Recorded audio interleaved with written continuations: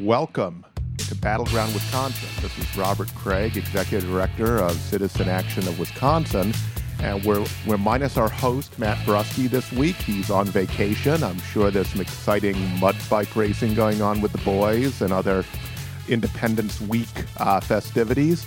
And Jorna, unfortunately, is feeling under the weather, so we certainly hope she feels better very soon so she can take advantage of the nice weather. But we, as a substitute, we have State Senator Chris Larson joining us. Chris, thank you very much for joining us. Thank you for having me. Glad to be back. And so we'll dig more into the state budget since we have a legislator who watches it very closely, and we'll talk more about legislative affairs, even we talk about in general, but even more than usual. But we'll get to the budget a little later in the program. But first, we want to talk about the new initiative that has been announced by Citizen Action and by our Democratic allies in the legislature on health care. As our listeners well know, the U.S. House of Representatives, led by Paul Ryan, and the U.S. Senate, led by Mitch McConnell, have been trying to ram through the Trump Care bill, though, Chris, it's a little hard to call it Trump Care when it's pretty clear Trump doesn't know what's in it. He just knows it's excellent. Yeah.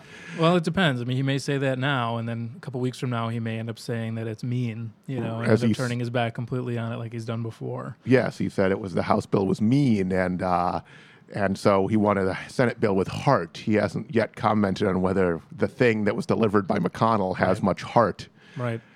I mean, there's 1 million less people kicked off. I saw a good tweet from Mark Pocan saying if they try this 22 more times, maybe they'll kick off no people from their health insurance. I think he'll probably use that joke again. We're doing a town hall Saturday in Racine with Mark Pocan. We invited Paul Ryan. Don't expect him to appear in his own district.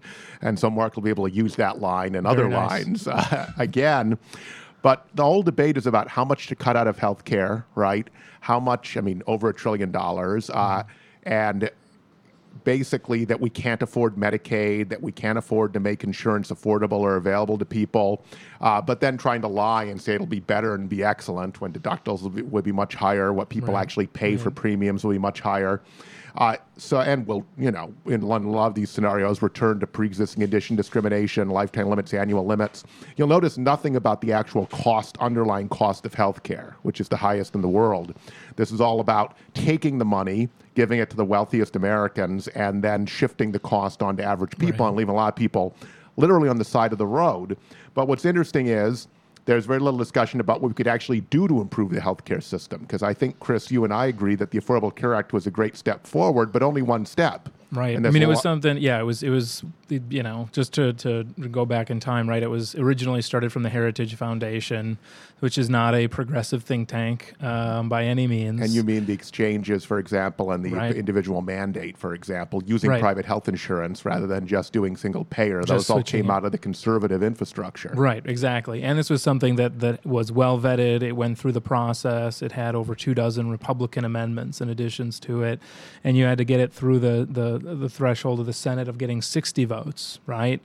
And so this was something that it was the beginning. And I'd argue that in that sense, they've been successful because Republicans are realizing as much as they want to, repeal it and kick people off of health insurance, people realize that this is a benefit and they don't want to lose it and they want to see it expand. And they think it's a right. Right. They think everyone ought to be able to get health care. We're moving in the direction of other civilized nations for once on this. So we're making a step in that direction. And to that end, we did introduce the legislation yesterday, Badger Care for all, of allowing the public option in the state of Wisconsin, right? And I think it's a piece of common sense legislation that was authored by Representative Genrich and the main co-sponsors, LaTanya Johnson in the Senate.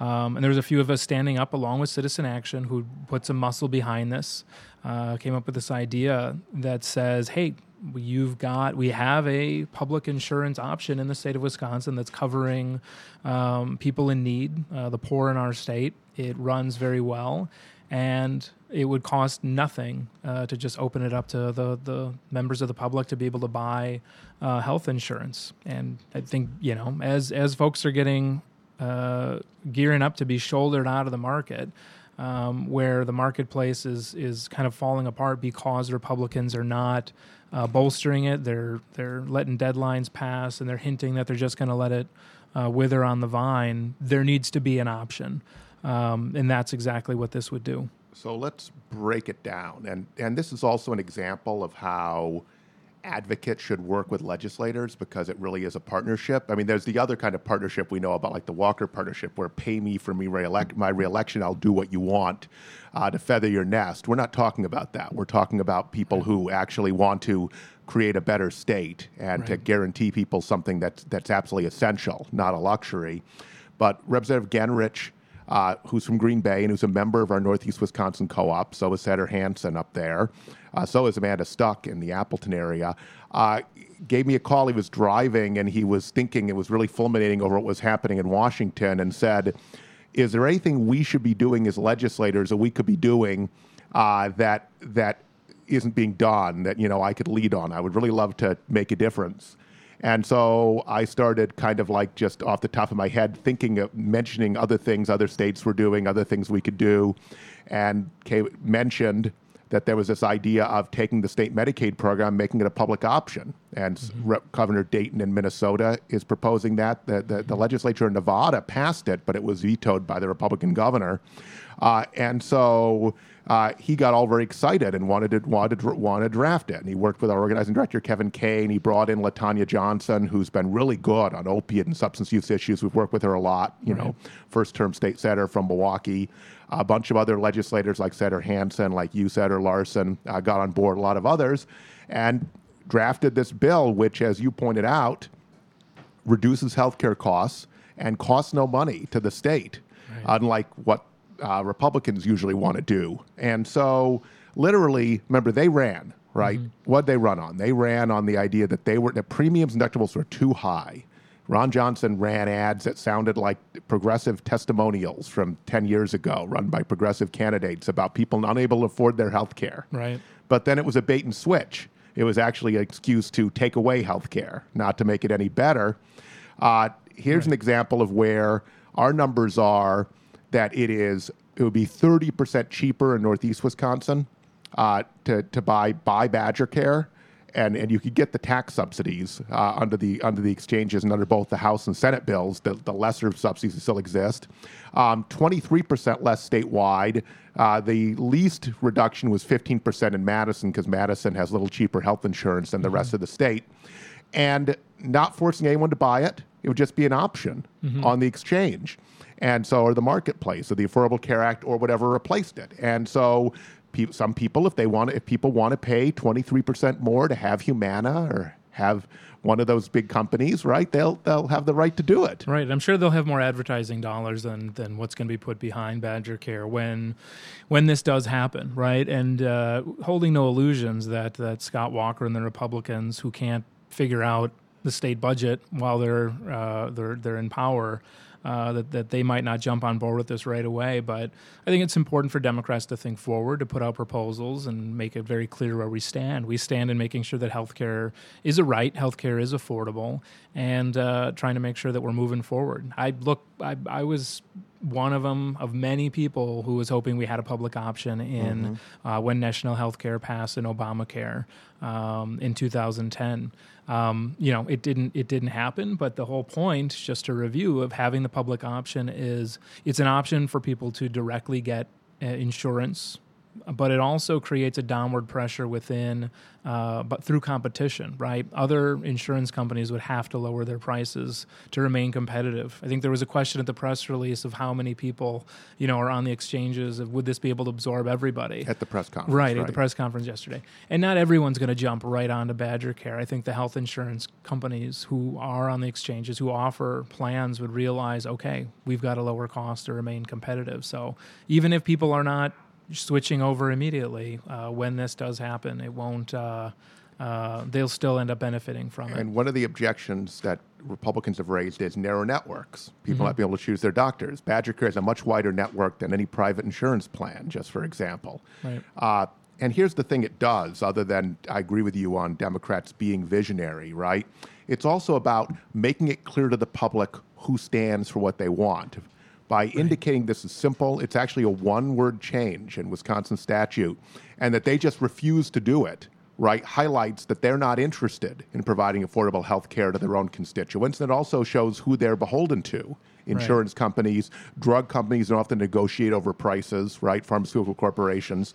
And so this really kind of reveals them and puts more pressure on them, and maybe ultimately, because we would love bipartisanship, causes some of them to be called out and actually come around, right? Because they're the best way for a politician to change their stripes is for their constituents to know what they're doing not to help them. Right. And this is something, just to be clear, I'm trying to find it. You probably have it, where there's a petition where folks can sign. But yeah, you can go on to the Citizen Action of Wisconsin website, and those listening on the radio, citizenactionwi.org, and find a petition to get involved. Now, we're going to have to take a quick break, Senator Larson, but we will be back after this at Battleground Wisconsin.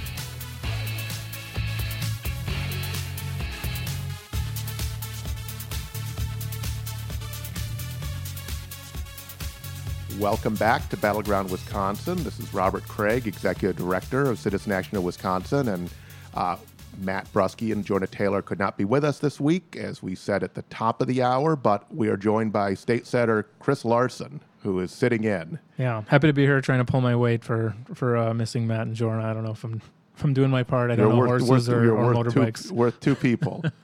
So we were talking about health care in the last segment and talking about the new bill Democrats have introduced, which Citizen Action of Wisconsin worked with them on opening up Badger Care to everyone and allowing it to be a public option. So anyone can get Badger Care, and it's substantially cheaper, wider networks. It costs the state no money if the person is paying their own money or they're getting the federal tax credits to purchase it. And so that was released this week at a major Capitol press conference earlier this week.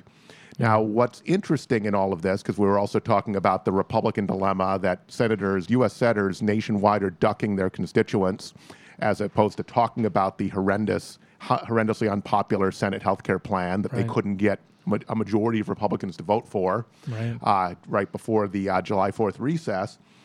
There are real, I think, political implications what's having the health care debate. The House and Senate bills polling 17% support. There are some polls that showed the Senate bill at 12% support. And so Obamacare is now straight out, not just improving it, but like just straight out popular. And then if you add on people who still think we could keep it and improve it, it's super majority that find it popular. And this is a huge issue. This has been the leading wedge of the resistance to Trump and the Republican control of Congress. And so it seems to me that not only is this going to be a huge political issue, no matter what they do, whether they fail to pass these horrendous bills, they already own them, right? And the House already voted for a horrendous bill. Yeah, they're already on the record. Yeah. We'll see if the Senate, maybe the Senate will try to avoid a vote and dodge, but clearly they can be tagged with it to some degree. So even if it doesn't pass, there's vulnerability. In House, there already is.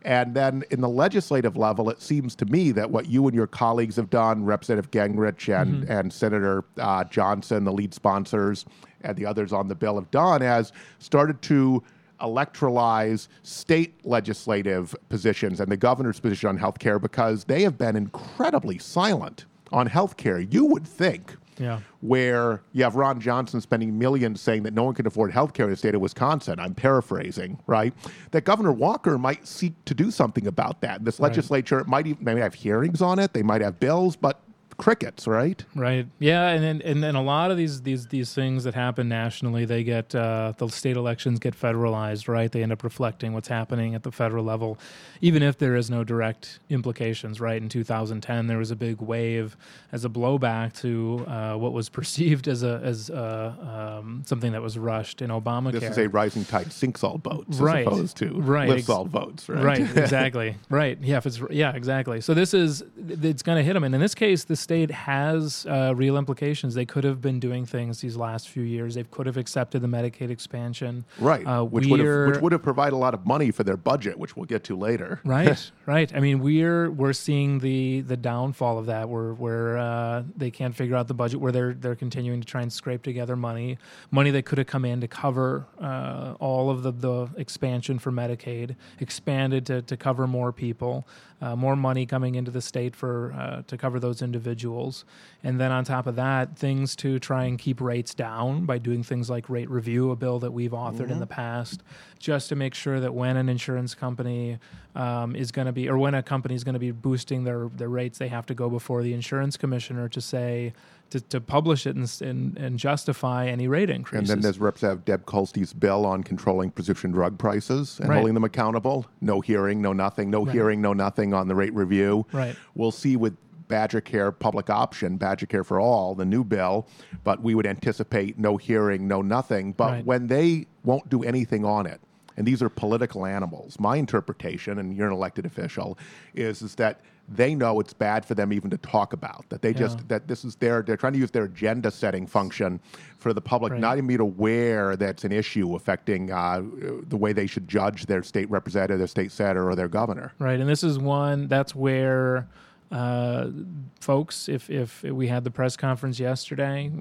you can see the bill publicly, who's on it. If your senator or rep is not on there, give them a call. Tell them to join in on this, regardless of where you live, regardless of who they are. And I think that's there are no Republicans on it right now, and it has no fiscal cost. They can't claim, it costs too much money. Of course, their giant tax giveaways never cost too much money, you'll notice. Right. So they don't want it to be an electoral issue. Right. And so what you're doing and your colleagues are doing is making it an issue, making it clear to the public there are things they could be doing on this issue of first-tier public concern. Well, I'll give you an example of my thesis here, that they don't even want to talk about it, but they're very sensitive and afraid of it, because you could just say they're ignoring it because it's not a priority and that they're not afraid of it.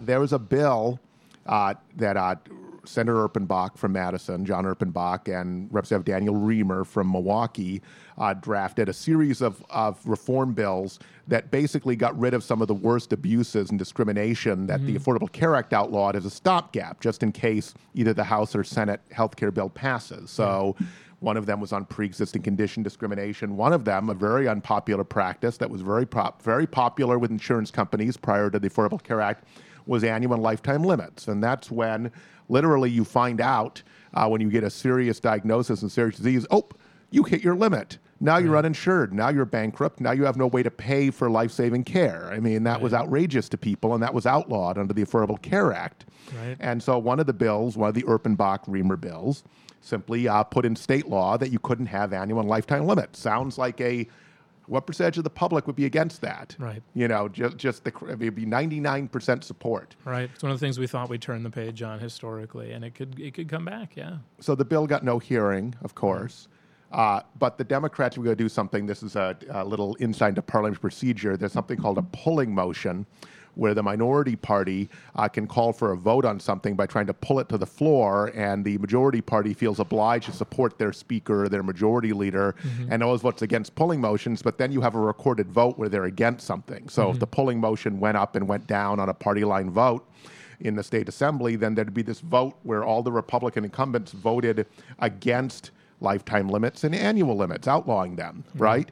So the Democrats were preparing to do their pulling motion last week on the lifetime and annual limits, and all of a sudden, before they could do it, Speaker Vos and the Republicans introduced a substitute, which didn't say anything about lifetime and annual limits. Right. It gave the insurance commissioner the authority to look for ways to make health insurance cheaper for people with pre-existing conditions, and to do it with their own authority with passive review by the Joint Finance Committee. Now, that may seem innocuous, like it's worthless.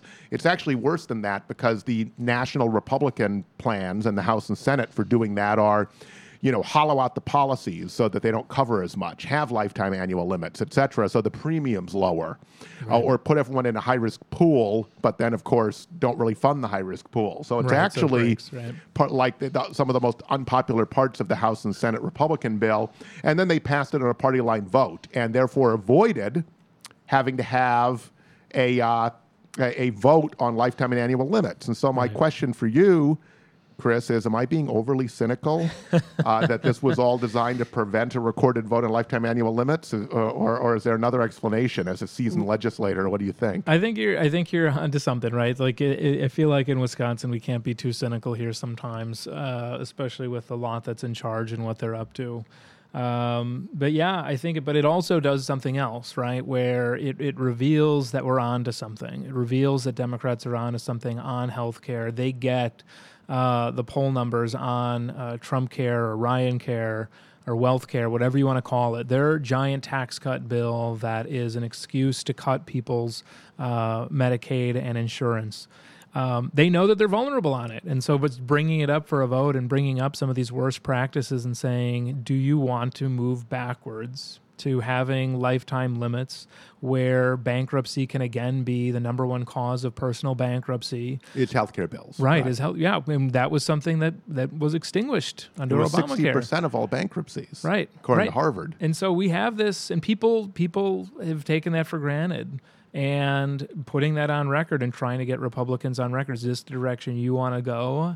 And you see them scatter, right? It's like the light goes on and they're scattering. They're trying to come up with something. As you were talking about it, and it's Robert explaining Robert's rules in a way. So it gets a little wonky. But I think a way to substitute it is you're just renaming it something else, right? It'd be like if somebody put something out there. If my kids are like, oh, I want a cookie, and I give them a sandwich, and I'll say, well, I've just renamed this. Now this is a cookie. That's essentially what they did. They took the bill, they renamed it, they passed that and said, okay, now you can't actually move forward with getting a vote on the thing that you want, which is preventing lifetime limits, something everyone should agree on. Well, they actually forced Representative Reamer, a good friend of both of ours, to vote against his own bill after they subbed out, right, and totally changed the meaning of his bill. But it's not right. But it's not the same one. It's like if you took a sandwich, you pulled everything out, shoved something else in. It's not the same, right? It's like Ivanka Trump trying to change the definition of complicit, right? Saying if you define it as this and this and this, oh then yes, I'm complicit. You don't get to do that. And we'll see. People will keep you up to date when the pre-existing condition bill, when the Dems try to pull that. Well, we have another fine substitute that has nothing to do with pre-existing condition discrimination. Yeah. And so on and so forth. I'm kind of thinking, since the substitute didn't mention lifetime annual limits, that they thought it would be the pre-X bill first, but it didn't matter. Yeah, they can try and dodge, but now we know. Now we know. So these will be coming up again and again. So we got a break right now on Battleground Wisconsin. We'll be back after this with Senator Chris Larson to talk about the state budget impasse.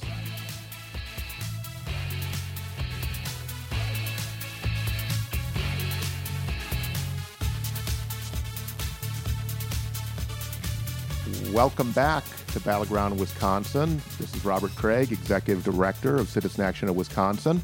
Matt Brusky and Jorna Taylor, our usual panelists, are both out this week, but we have State Senator Chris Larson to fill the breach and to talk with us about the big thing facing all legislators, well, at least the ones that actually negotiate the budget. I have a feeling that they're not really asking your opinion on the budget very much right now, and that is the budget impasse. Right. Chris, we're one of 11 states that didn't get a budget to the statutory deadline. Right. Some states, the budget, they literally closed down right away, unlike Wisconsin. So this doesn't have an immediate impact in Wisconsin yet. Yeah. It starts to affect local government because they have to project what revenue they will have, and school boards. Yeah. But it's not like New Jersey where all the beaches shut down and then those enterprising journalists rented a helicopter and got a picture of Chris Christie beached with his family on a public beach. Right. He got to go to a beach last weekend. So we haven't had any of those pyrotechnics yet. But we're one of few states that has undivided partisan control. The Republicans have the governorship, the Senate, and the Assembly, and they still can't agree. And the last time this happened was 2007, when there was a really good reason. For those listeners who may not remember, that's when there was a progressive Senate majority led by a nurse, State Senator Judy Robson, who after an election that turned the Senate on health care, this is before the Affordable Care Act, had a plan called Healthy Wisconsin that was far more advanced and far cheaper than the Affordable Care Act. and the Senate passed it, and the Assembly, held by the Republicans, refused to go along with it. And unfortunately, Governor Doyle refused to go along with it, but it was a 3-month delay and debate over Healthy Wisconsin. So that was kind of a good reason. There was a big, important piece of public policy that would affect people's lives that people were divided on. I was obviously on the side of Senator Robson, and Citizen Action was, and many others was. But I'm saying, even with the other side, it was an honest policy difference on a big issue. Here, on transportation, Chris, did they disagree on what they would do in transportation, like what they would spend money on? Yeah, I mean, this has existed since the beginning of the budget, and I'll put out my theory. I've kind of said this privately, so I'll say it publicly here for the first time. I think that they got a glow in their eyes, right? A sparkle in their eyes when Trump got elected and they had national control. And they thought, aha, this is the solution to all of our problems. They keep talking about infrastructure every now and again. But back then they thought, okay, there's going to be transportation infrastructure, so it'll solve the lack of long-term budgeting in the state of Wisconsin, where we've over borrowed, where we've overextended. So every dollar spent on transportation in the state, one out of every $5 spent on transportation goes just to pay for debt service. So we put it on the credit card, right? So and we're overextended. That's now, right? It's like putting your groceries on the credit card, right? Yeah, you're getting into trouble, and they want to. That's the argument right now: is do they continue down that credit card path of putting more on it, or do they start to realize that they're in power and have to have a balanced budget and actually be practical? But I think there was a school of thought that they thought, okay, feds are going to come in and they're going to save them. They're going to throw a bunch of money in the state. But unfortunately, Trump can't stay too focused. They haven't passed a piece of major legislation nationally, and so they've failed all the way down. And so at the state level, they can't figure this stuff out either. So they've done everything they can, right? Here we are in the middle of July of 2017. They've done everything they can these last 7 years to try and get into power. Everything from redistricting to gerrymander people out so that it's a lot harder for them to be booted out, to changing campaign finance, to changing GAB, right, to ending John Doe investigations so they can't be investigated, to going after unions, public and private, just to insulate themselves into power. And now that they've got power, they can't figure out what to do with it, right? They'll just be able to pass a simple budget, and they can do it because they've insulated themselves so much.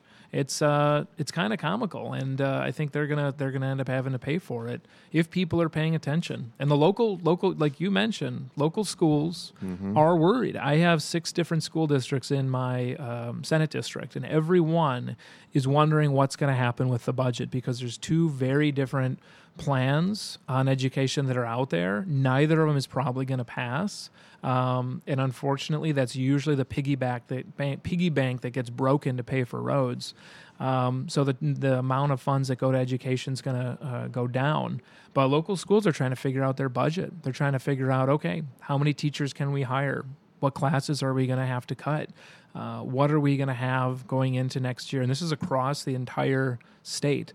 So as much as the story is that Walker restored some of the funds to education in the state, and he's been riding... He hasn't done it yet because there's no budget. Right, but he's been riding that wave, even though it doesn't restore the money that's been cut. And even though it's regressive, it goes more to wealthy districts than poorer districts. Right. But even given that, they may not happen. Right, and that's and the polling showed that this was something that the state wants. They want more education funds. This is coming back to bite them because now local schools, they're probably not going to get those dollars, and they can't figure out their own budget. So this is going to get punted more and more in the future, and they can't figure out how to budget locally because the state won't give them an indication because they can't stop their infighting. I mean, let's break this down because in terms of fundamentals, and I don't feel like the horse race kind of analysis from the Capitol Press Corps, especially the Milwaukee Journal-Sentinel, really captures what's going on. There are other predicates to this decision. So we'll leave aside what they want to spend the money on, right? Mm-hmm. There's a lot of controversy about whether they really have a balanced transportation budget, right? Right. And so we can get into that a little bit. But leaving that aside, there's this agreement In fact, it's bipartisan that we need to spend more on transportation. I think Democrats would spend it differently in some ways, right? Would do a lot more mass transit, just for example. Clearly. But leaving that aside, right? If there's agreement that this is important and they claim it's critical economically, right? Then it's common sense that you simply have to pay for what's necessary. If you're in a household, they love these household analogies, which are very misleading, but let's use their analogy. Right. If you're in a household, you pay for what's important, right? You don't pay for the frills. You pay for the kid's college education. You figure out how you're going to do it. You pay for the mortgage. Right. Everything that you would need, make sure you have health care for the family. There are certain basics, right? And this is a basic. You need good transportation in a state for it to be livable and economically competitive. Right. And so, but here's the thing. Their governing philosophy is that we don't need revenue, right? There's $1 billion they're giving away in the manufacturer agriculture tax credit, which is to give away to manufacturers. Even if they outsource jobs, they can create no jobs. Not taking the Badger Care money is another. Right. But even independent of that, you would think you would have a progressive tax that has the most successful pay more in order to pay for a basic need like transportation. Right. But they have this ideology that they've sold. They claim they're giving tax cuts to everyone else. They're really giving it to the wealthiest, right, for the most part. And the most powerful are already doing very well. But now they either can borrow. Now they claim to be the fiscal conservatives. They're not, right? They're fiscal radicals in many ways. Or you can not build the thing, right? And so they're round and around and around on this. In a way, what it shows me, Chris, is that their philosophy and the interest they serve is incompatible with an effective 21st century government that meets the needs of Wisconsin. I mean, literally, that this shows this isn't just, they're being silly and they're having a squabble, they're having a spat. This is a fundamental problem with their whole approach to government. Right. And by the way, who elects them in the first place and who pays for their elections and how that grinds them down. Well, that's where very good points, very interesting points. And I think it's right on the money. No pun intended. But yeah, if you look at how they've budgeted, if you look at what their priorities have been, they've had special sessions on mining because, and when you, as time went by, it turned out that there was special checks written from mining interests to get those bills passed. So we've seen that. One of the first bills that was passed when I was a state senator was on preventing senior homes from being able to be held accountable if they're abusing patients or a patient dies, from what documents are discoverable. And they got a lot of money from that industry.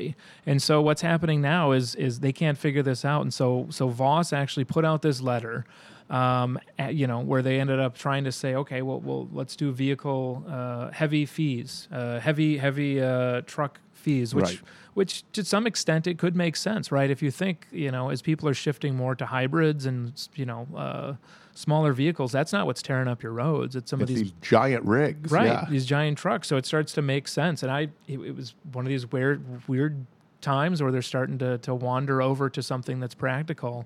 And then, of course, But this is just the assembly. The other side, Walker and the Senate just want to borrow. Well, to be fair, it was one particular representative, and not everyone shot it down, and then it started to expand. And then, of course, folks there's a spoiled industry that's used to writing these campaign checks, WMC and others, who they're just used to getting these breaks and not having to pay for anything. And so they came out with a letter shooting it down. And so they're kind of left at this point, again, where they've done everything to get into power.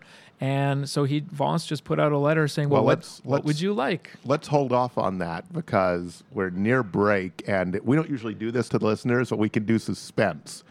So WMC, the State Chamber of Commerce, the biggest backer of the conservative majority, and Governor Walker shoots down this tax on big trucks to fund transportation, and writes a memo that has 12 other interest groups on it, or more than that.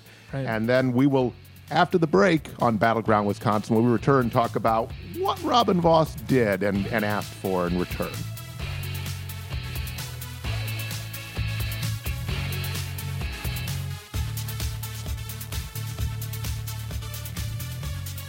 Okay, we're back at Battleground Wisconsin. Matt Brusky and Jonah Taylor are off today, but we have State Senator Chris Larson joining us, and we're talking about the state budget. And we left the audience hanging before the break, and that was we had set up this thing where they had this idea because only the Assembly, only Speaker Vos wants to actually raise more revenue to pay for transportation. The governor and the Senate just want to borrow more. And so they came up with this idea. Senator Larson was telling us about taxing the biggest trucks because they damage the highways a great deal. And then the State Chamber of Commerce, Wisconsin Manufacturing Commerce, and a number of other big interest groups wrote a letter to Robin Vos complaining and saying this would damage the business climate in the state of Wisconsin. Mm-hmm. So why don't you tell us what Vos did? One of his biggest benefactors that's elected, his majority, comes out and attacks his latest idea. So how does he respond? Right. So there's this letter I'm looking at, and you can actually go online and see this. And in a way, you can kind of feel sorry for Vos because they're trying to propose ideas, but they're getting shot down because it's less of an ideology these days, and it's more about a collection of interests, of special interests in trying to get what they want, and when feeding at the trough, so to speak. Right. And so they're just used to getting everything that they want. And so Vos writes this letter. 3 pages and sketches out a memo to them. Problems. And who are the other interest groups involved? There's a long list. Yes. This is a long list. Everyone from the Wisconsin Motor Carriers to Quick Trip to Walmart. And then, of course, WMC is right at the top. And this is from Vos and the Republican leadership. It outlines all the problems, all the things that they're dealing with. And in bold, time is of the essence. In order to be considered part of a potential solution, we ask that you please get back to us by Monday, July 10th, with how you would propose to close the $1 billion deficit so we can upgrade the roads that you depend on to run your businesses.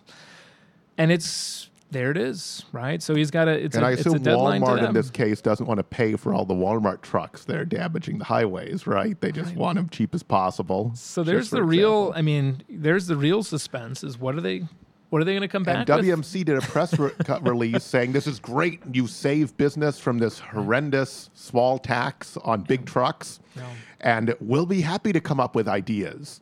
Yeah. Now, my question to you, Chris, is since this is rarely public, usually these discussions with their great benefactors are behind closed doors in secret, like the Senate Health Plan, right? And so this is all in public. Will WMC come out with public ideas on Monday, this coming Monday, in response to Speaker Vos's plea for some revenue source other than borrowing more money to pay for roads? Can I put a bet out there that they're going to ask for a tax cut? Can that just be like my prediction that they'll just be like, well, since you're asking of what we would like, we would love to have an additional tax cut on top of the one that's costing the state $1.7 billion by the end of this biennium, the agriculture manufacturing tax credit. Could we please get some more tax dollars? Do you think, though, I'm wondering if there won't be two. There'll be what the press release says, and there'll be what they tell Vos privately. Right. And what they tell Robin Vos privately is gut education. Yeah. Never mind, because this is what they've set up, this dichotomy, as you pointed out earlier, where you cut schools to fund this.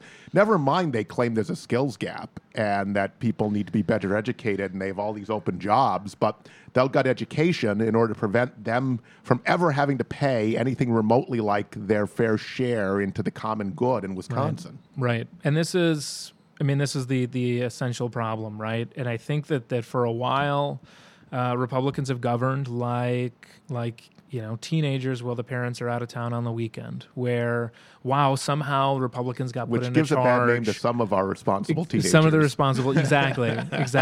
But those kids came over, right? Like maybe you've got good kids, but those kids that you don't want your kids hanging out with, they came over for the weekend. WMC came over and trashed the house. Exactly. And I think they thought like, okay, we get to do this, and somebody is going to have to clean it up, right? They put all these things into place, and I think they figured that, okay, things would swing back, but they did everything they can to not let things swing back. So they're in charge. They have to figure this stuff out.